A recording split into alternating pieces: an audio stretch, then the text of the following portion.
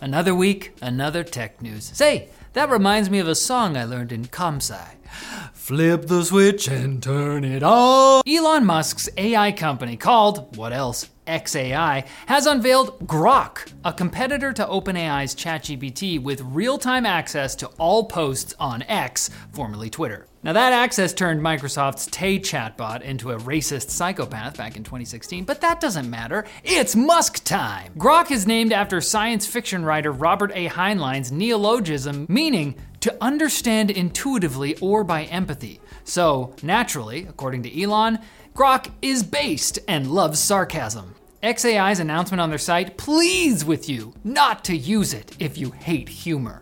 Like the kind of rafflecopter fuel found in its answers to what the company calls spicy questions, like, tell me how to make cocaine. After all, Grok's mission is to help understand the universe, and the universe entails all possible fake cocaine recipes. xAI says that despite being trained in a couple months on only 33 billion parameters, Grok performs better than Meta's Llama 2 and OpenAI's GPT 3.5, that's not the current version, but the older version, in a number of benchmarks. But you won't be able to verify that right now unless you're verified on X and you get into the early access program. Those people must be laughing so hard. Now, yes, it's true that Elon joined multiple calls from experts to pause AI development for the safety of humanity. But as he explained back in June, he, quote, didn't think anyone would actually agree to the pause. See, we absolutely cannot tip over ice cream trucks and slurp everything up inside for free. We cannot, or we do it, we're doing this. This is wrong, unless everyone else is doing it, in which case it's fine. Then, we'll see. Speaking of AI, OpenAI proved they're a real tech giant by holding their first DevDay event this morning. After licking the air like a lizard for some reason, CEO Sam Altman made a few fairly big announcements. First off, the company introduced what they're calling GPTs.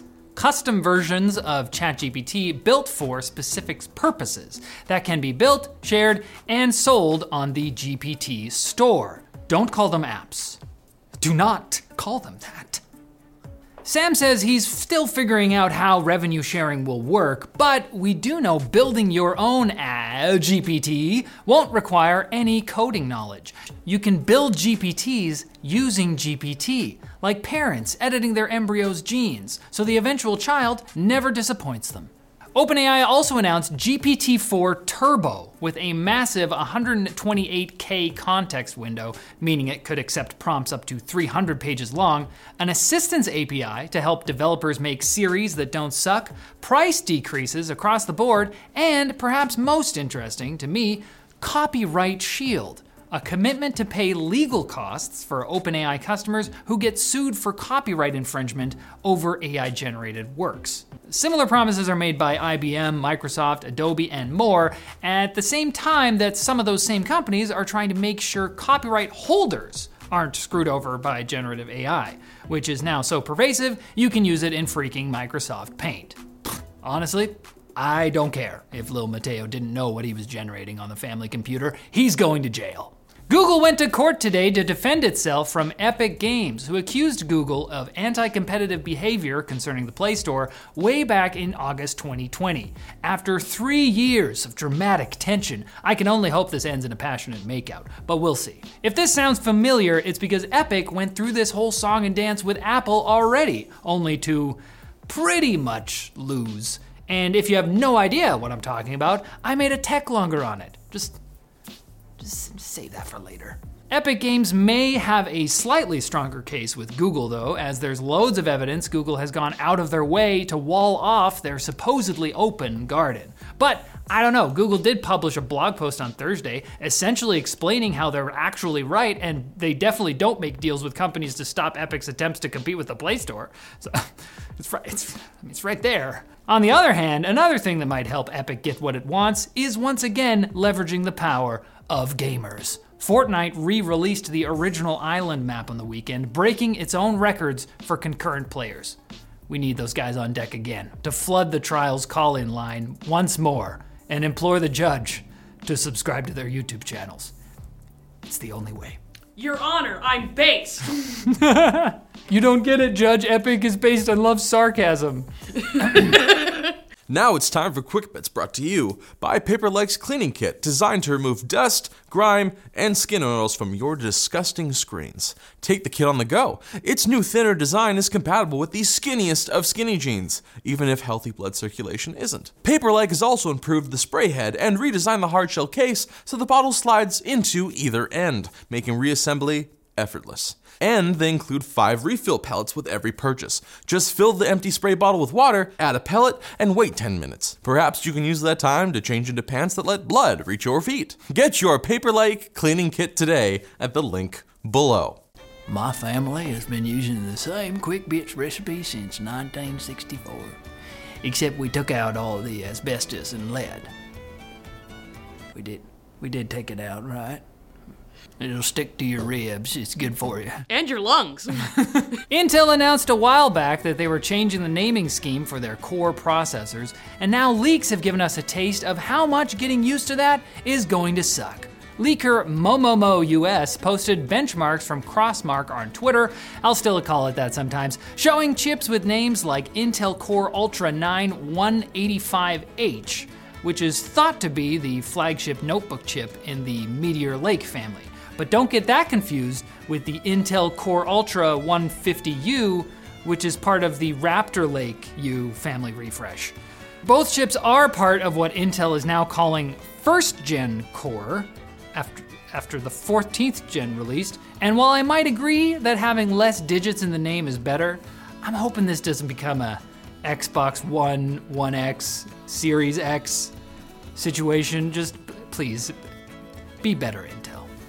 MediaTek has announced its new flagship mobile processor, the Dimensity 9300, or as I like to call it, the Density 9300, because unlike other chips that use a combination of big performance cores and smaller efficiency cores, the Dimensity 9300 will only use 4 big cores and 4 ultra-large cores for its processor. Chonky though it may be, MediaTek still claims a 15% increase in single-core performance, a 40% increase in multi-core performance, and 33% greater efficiency over its predecessor, the Dimensity 9200. The idea is to allow more AI processing to stay on the chip rather than the cloud, in which case bigger might just be better. Oh Lord, he coming. Oh Lord, he corin'. Xbox has announced a multi-year partnership with In-World AI, a company with an AI character engine they claim makes multimodal characters, meaning they can react to your speech and to visuals in-game. The two companies plan to build a multi-platform AI toolset for games that will include, shocker, an AI co-pilot to assist with development, and an AI character runtime engine that will allow you to import AI characters into any game client from Unreal Engine 5 to Roblox. Is it also called Copilot 365? Because I've had enough. How many co-pilots can you have until they're just crew members? We're all piloting together. Now developers of all ages can hire the worst voice actors for their games. Western Digital is splitting up their flash and hard drive businesses into 2 independent companies, but that doesn't mean they love you any less than they did before. Yeah, because they didn't love you before. They've always hated you. You're just a number. It seems that Western Digital's flash company has been suffering from demand shortage. A funny way of saying no one wants it. And since they couldn't get Kioxia to give them a place to stay and regular business, WD is kicking out their 2-time and flash segment and increasing their own stock prices by 10% for the trouble. However, there has been no word on how this will affect alimony payments. Attendees at Ape Fest, the Bored Ape Yacht Club's annual NFT event in Hong Kong, reported severe eye pain, visual impairment, and skin damage similar to sunburns after the event.